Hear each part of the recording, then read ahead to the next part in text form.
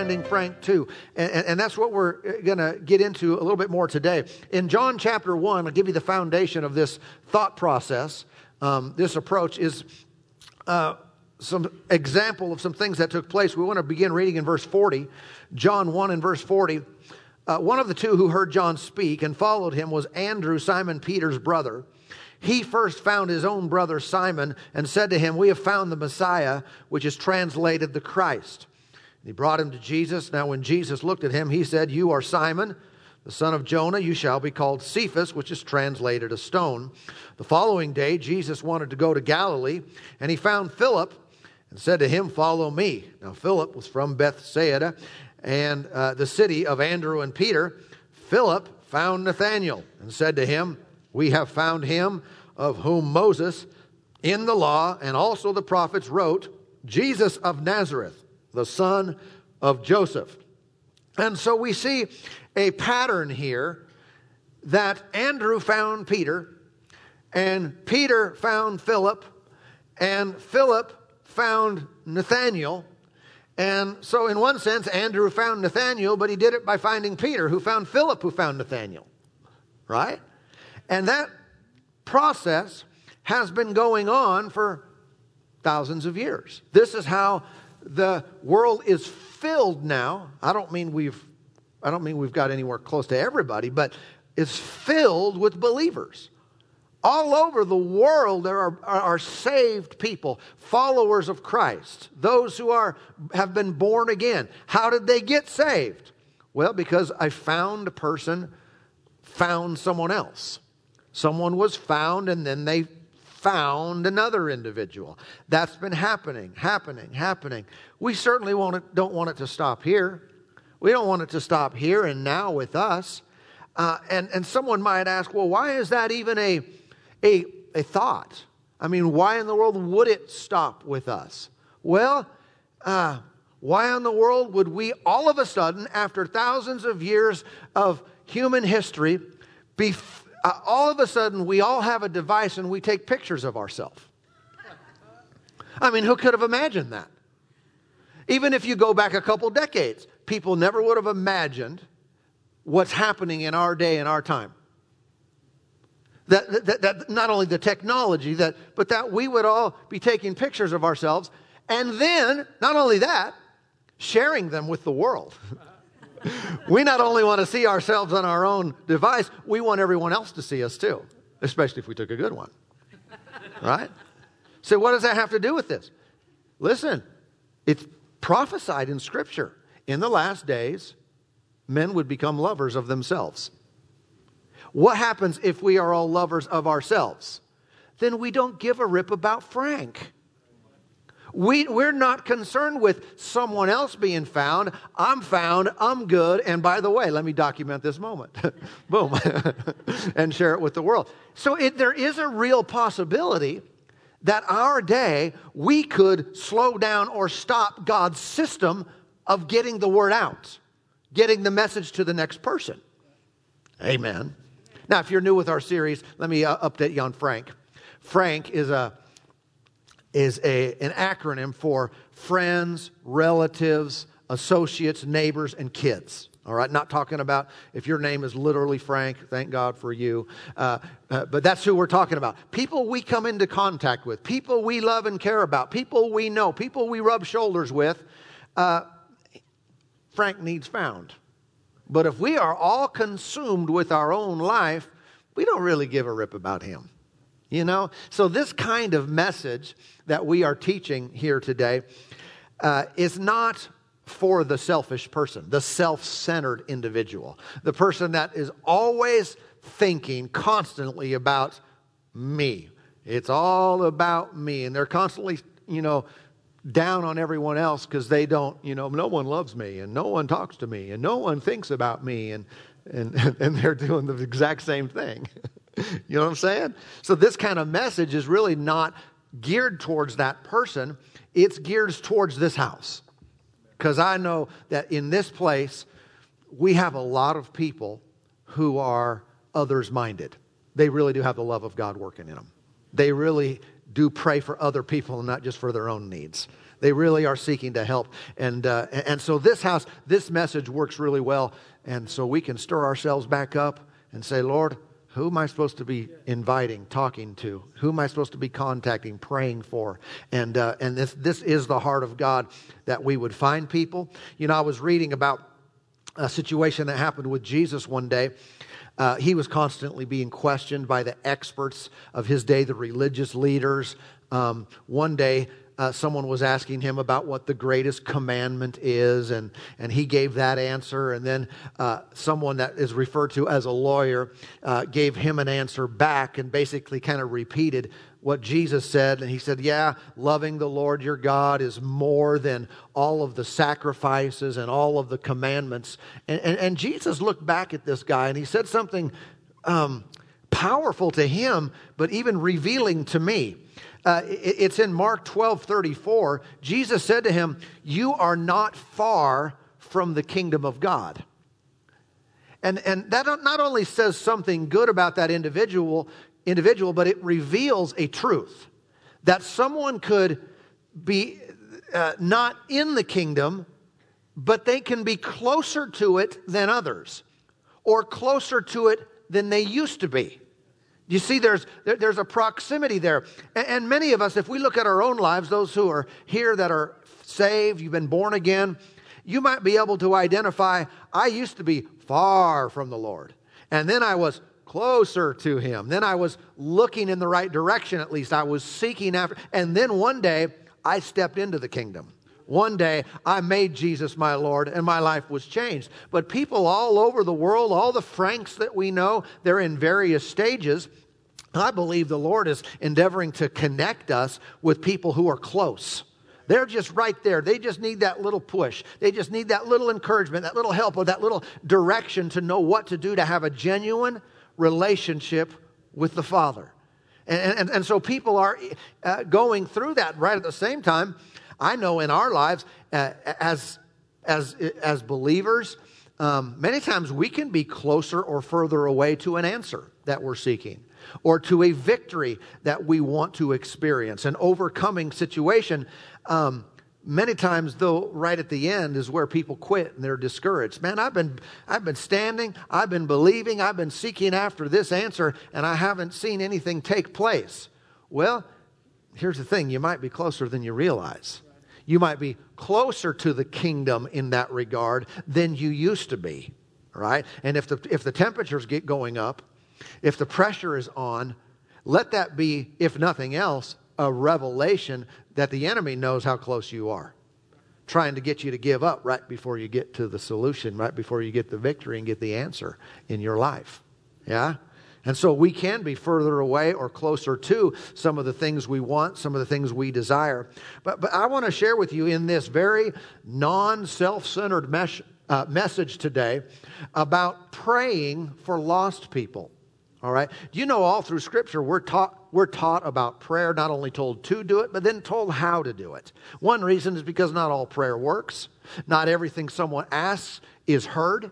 Not everything produces a desired result. That's why if we follow the Scriptures and follow God's direction and His plan and do it His way, then we can absolutely expect full results. But when it comes to praying for lost people, there absolutely is a right way and a wrong way to do that. An individual can be praying, or, I say praying with quotes because I don't know, maybe it's not really prayer, but in their mind it is, praying for family members or friends or Uncle Ben or Aunt Jemima or whoever. They're praying for people in their life. But the way that they pray is not working. The way that they're asking God to move in someone's life, it's not producing the desired results. And so I like to analyze, what are we saying? What are we doing? And so I've been able to identify five components to a prayer for Frank, for lost people to come into the kingdom. And I believe as we do this, we're going to see some stuff going on. I tell you what, God is going to have His way. He loves people. He is dealing with them. He's working with them. And one of the ways that the Lord gets the harvest that He paid for when He died on the cross and was raised from the dead is He shows us how to act, how to pray, how to say, how to invite, how to talk to individuals. So God working in us right here, right now, is going to result in the kingdom of God getting bigger. No doubt.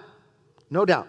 All right. And so I want to share these components with you about how to pray for the lost. Number one is this. We start off by giving thanks to God for His love for them. All right. Now think about that. I don't want to go too fast. We give thanks, it's very important, to God for His love for them. Now, why do I say it that way? And what would that be in contrast to? It would be in contrast to a prayer that goes more like this. Father, save so-and-so. Come on. They need to be saved. Father, save them. That's not a prayer that He can answer. It might be sincere and heartfelt, but God can't save them. He already did. What is He going to do? Send His only begotten Son or something? To come and take on human flesh and live a perfect life and become sin for all of mankind? That'd be a great solution. But He did that, right? So that mentality or that approach kind of leaves the impression that I want people saved, but I'm not sure He does. That I want people to know Him, but if only God wanted them to know Him as much as I want them to know Him. Or I might say it this way, Father, if only You loved them as much as I do. Which we would never say that, but maybe that kind of attitude is there when we're pretending or praying as if the reason they are not saved is because You haven't done your part. That's not true. So what we do is we first of all, before we do anything else, we align our thoughts, our beliefs, our heart, our motive with His. He loves them more than we do. He wants them saved more than we want them saved. He gave His very best and He gave His very all. And let's start off by acknowledging that. Amen. And so we start off saying, for Uncle Ben, Father, I thank You that You love them more than You love him more than I do.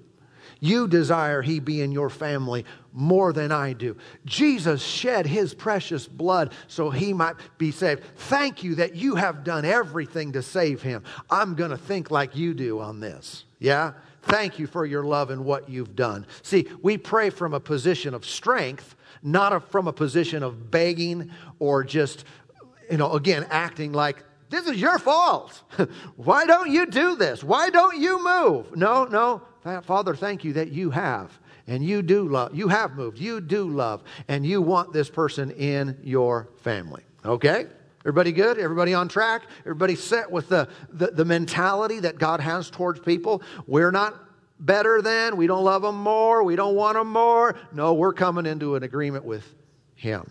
All right? Now we can pray from a position of effectiveness. All right.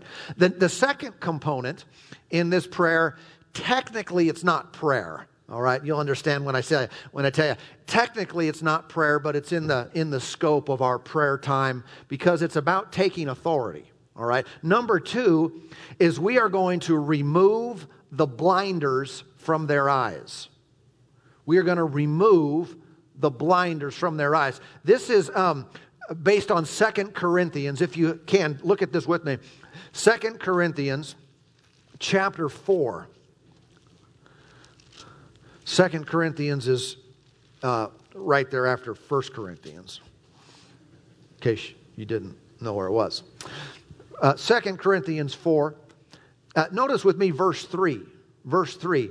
But even if our gospel is veiled, it is veiled to those who are perishing. Think about that word veil. Something's in front of their eyes. A veil, you can't see through it. Okay? Or you might think of like a bride. Sometimes a bride will have a veil, so you can't see clearly. You can't see completely.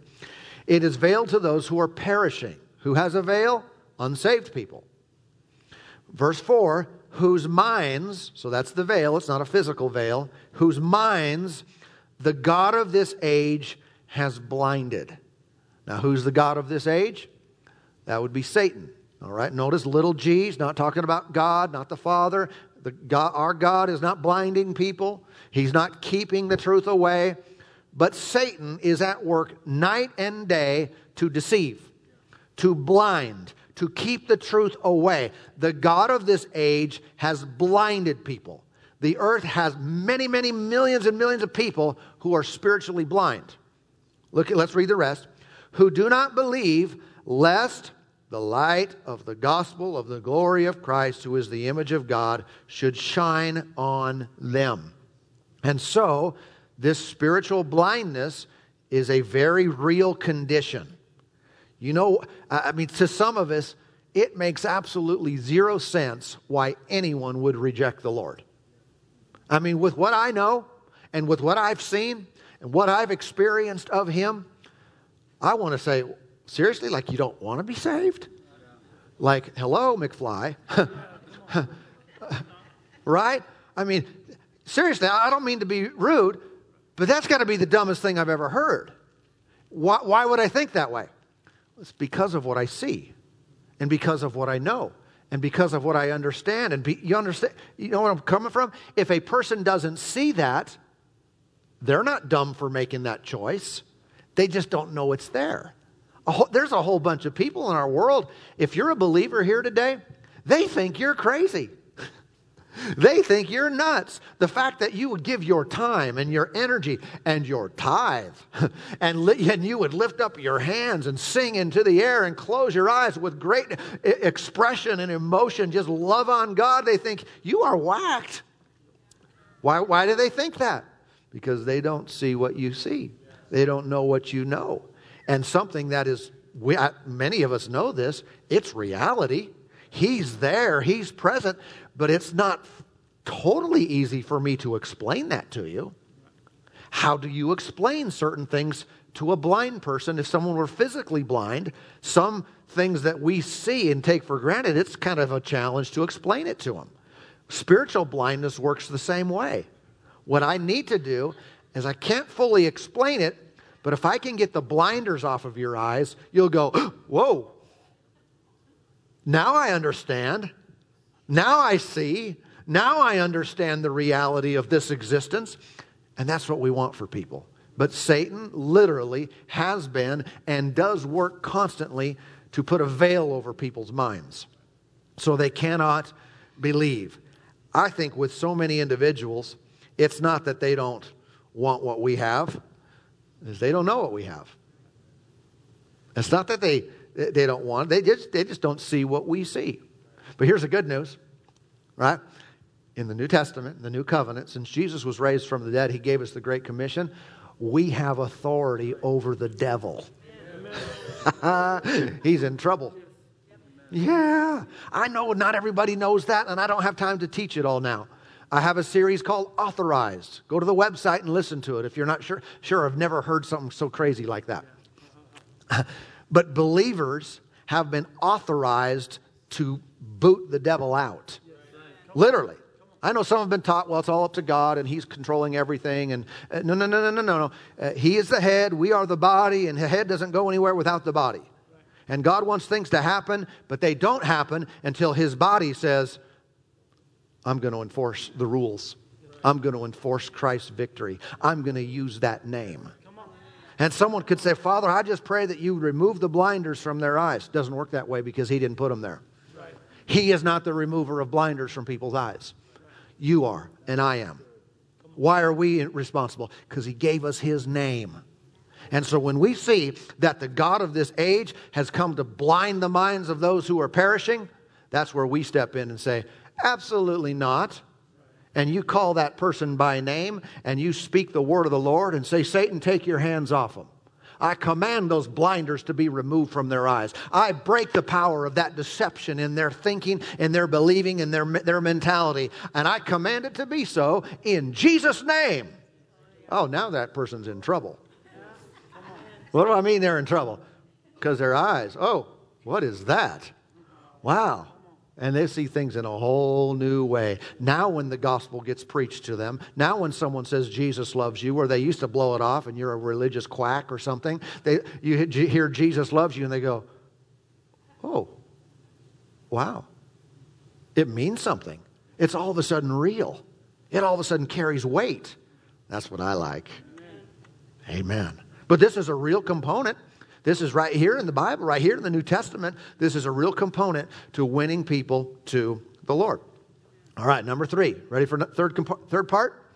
Is now we're praying again. We're asking the Father, and this is, we are asking Him to send laborers across their path. Send laborers. Okay, now this comes from Luke chapter 10. Luke chapter 10 and verse 2. It reads this way. Then He said to them, now He is Jesus, the harvest truly is great, but the laborers are few. Therefore, in other words, because of that real problem, big harvest, hardly anyone to bring it in. Huge harvest, lots of people need to come, lots of people are ready to be saved, but hardly anyone's going out there and getting them. He said, therefore, pray. Pray the Lord of the harvest to send out laborers into His harvest. Now, watch. Some might think, well, if the Father wants to send people out, why doesn't He just do it? See, this is insight into how the kingdom of God works. Jesus didn't tell us to pray about something that God's going to do whether we pray or not. In other words, He's not going to send people out unless we ask Him to send people out. It seems that God can do nothing that He wants to do except for His body, His people, ask Him to do it. Yeah. And so here's part of the plan. I not only need to have my thinking right, thank you that you love Him. I not only need to exercise authority over the devil and him blinding their minds, I then need those individuals to have the truth shared with them. That's called reaping the harvest. Someone to go out there and tell them. And the Lord will work with, He will deal with individuals. I've been dealt with. The Lord dealt with me, and man, I know it. And if you were to ask me to not preach, I can't not preach. I can't get my dog to stop barking. Like when strangers come around or other dogs. And you can't get me to stop preaching. Why? Because there's a preacher in me. In other words, God dealt with me. He sent me. I am a laborer in His harvest field. And when God sends a person, oh, it's powerful. So we just simply ask. And you can name individuals. Uncle Ben, Father, send someone, send a person, send a believer, send someone to represent you, a laborer into Ben's life. Send someone into his life, someone that will share your love and your kindness towards so they can know you. You know what He'll do? He'll send someone. He told us to ask. You think He doesn't want to respond in the positive? He will send someone when we ask Him. All right, number 4. Number 4 is we're going to pray that the Holy Spirit would bring back to their remembrance all the words, all the scriptures, the things that they have heard before. In other words, the Holy Spirit's part of this equation is He gets in people's business. Okay? Blinders down, gospel shared, and the Spirit will take that word and go, Jesus said that He convicts the world of sin. Yeah? And John 14:26, it says He will bring to our remembrance things that He has said to us. So they hear, and then they lay their head on their pillow at night, and they go to bed, and they can't help but think about the words that have been spoken to them. They can't stop. These thoughts keep coming. They keep coming, and they wake up, and there the Lord is. And they get in their car, and He says, hey. And before, when all they were thinking about was themselves and their job and their activities and their fun and their entertainment, and they're just doing a very natural, worldly life, and now they can't go anywhere or do anything without the Lord saying, hey. And scriptures are coming back to them. Things they've heard, things they've been told. Someone's been invited to the church, and they can't get it out of their mind. See, this goes beyond our human ability.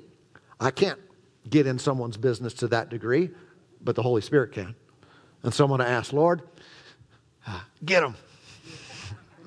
Get them. He wants you to ask Him to do it. Yeah, He wants you to activate these things in people's lives. So pray that He would do that. And then number 5, the last one is this. And this might seem a little bit different to some, but I'll explain.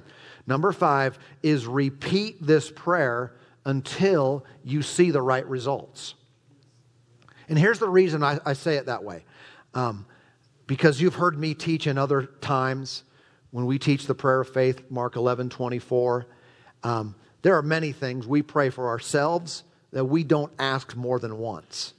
Asking the second time reveals you didn't believe it the first time, or you believe that God didn't hear you the first time. There are many things there are a one and done prayer.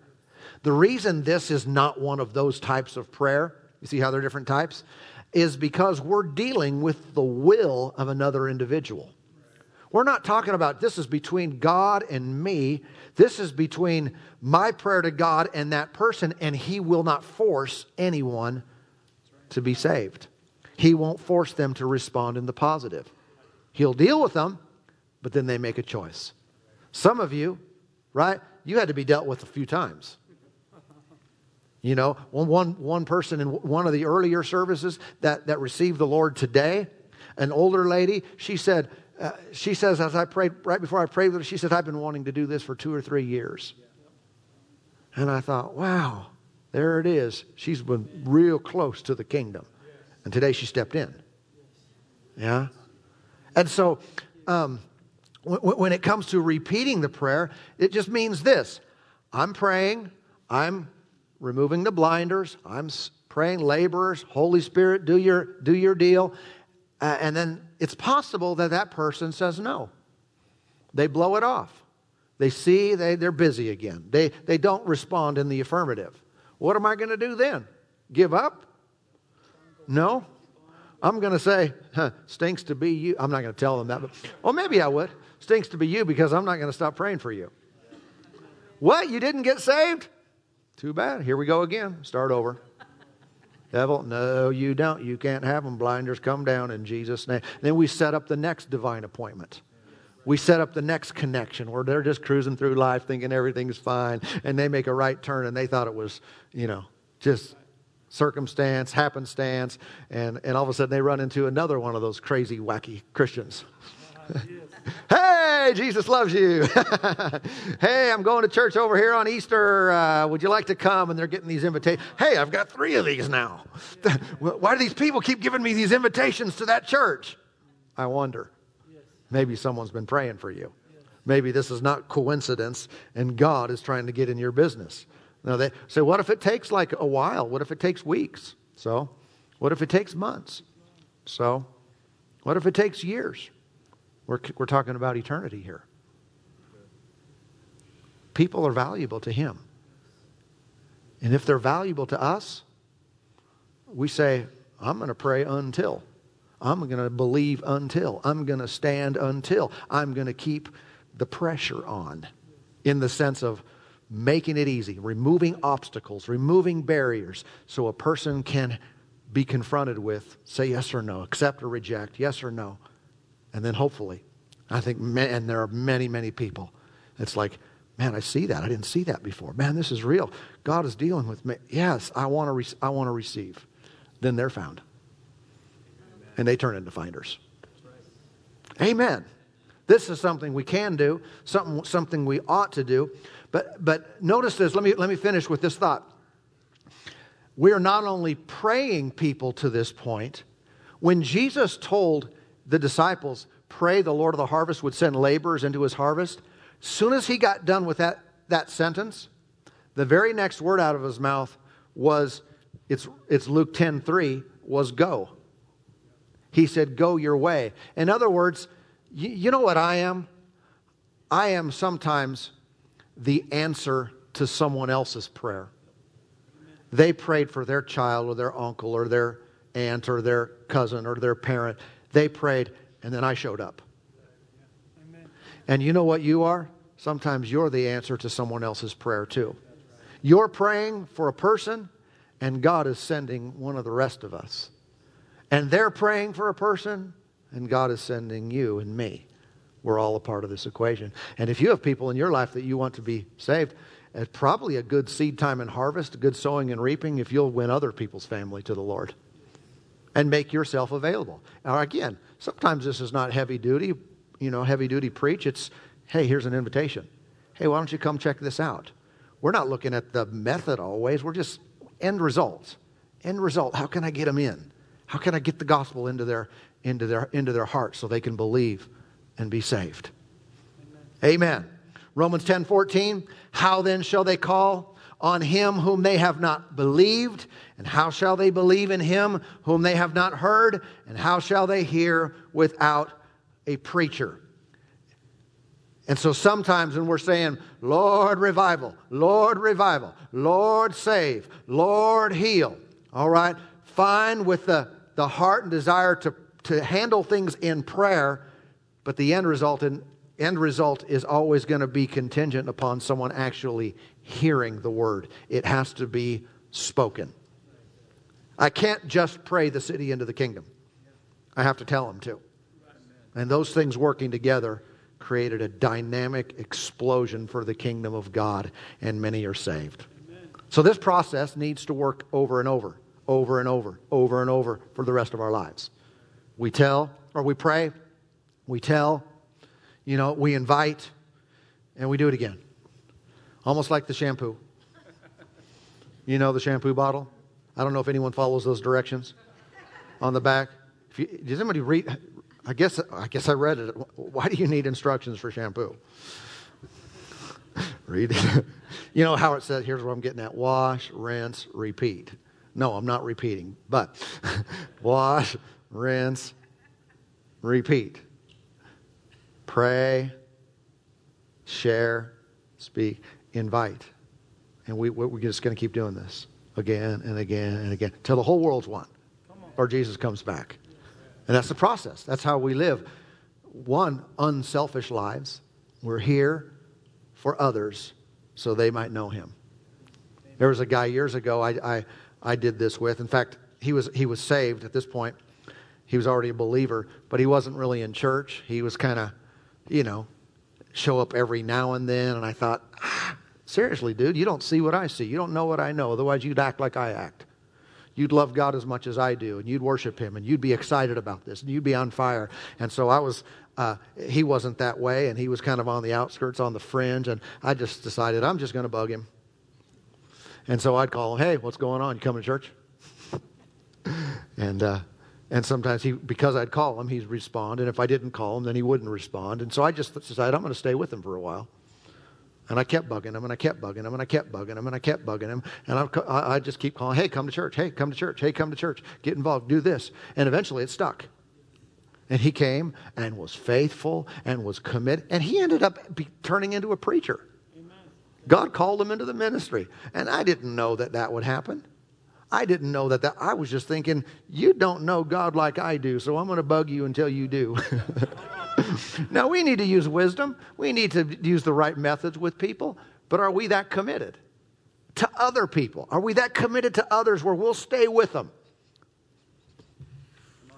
Well, every time I invite this person, they ignore me and blow me off. All right, wait a little bit and then invite them again. Hey, still here. And sometimes the love of God in us will compel us to go the extra mile. Will compel us to pray for, to talk to people, even when they're resistant. And we refuse to be offended by it. Because truly they're not rejecting us, we're rejecting the Lord. But maybe we were there too. And we say, I'm going to just stay with them, stay with them, stay with them. Some people are totally worth bugging. Yeah? Because maybe one day you find that person, and then that person finds another person, and that person finds another person. And then by you finding that person, you ended up finding 1,000 people. Because that's how the kingdom of God works. I don't want to give up on that first one. Amen. Let's do this. Let's do what we just did. I want to take a minute so we can pray for Frank. So here's what I'd like you to do. Would you all do this today? Would you grab someone in your mind, someone you know? If you've already been praying for someone, you've probably got them in mind, all right? If not, a friend, a relative, a neighbor, a co-worker, someone, the postal worker, someone at the restaurant, someone at the mall, someone at the dry cleaners, someone that you know. You can call them by name. Someone you would like to see come into a relationship with God. And we're going to pray for them. All right? So we're going to pray for a whole bunch of people here all at once in a very short period of time. Everyone get your person. Get them in your mind. Now I want to lead you in a prayer. And you just repeat after me. And other than the part where I pause and you say their name, we'll all say the same things. Okay? Praise God.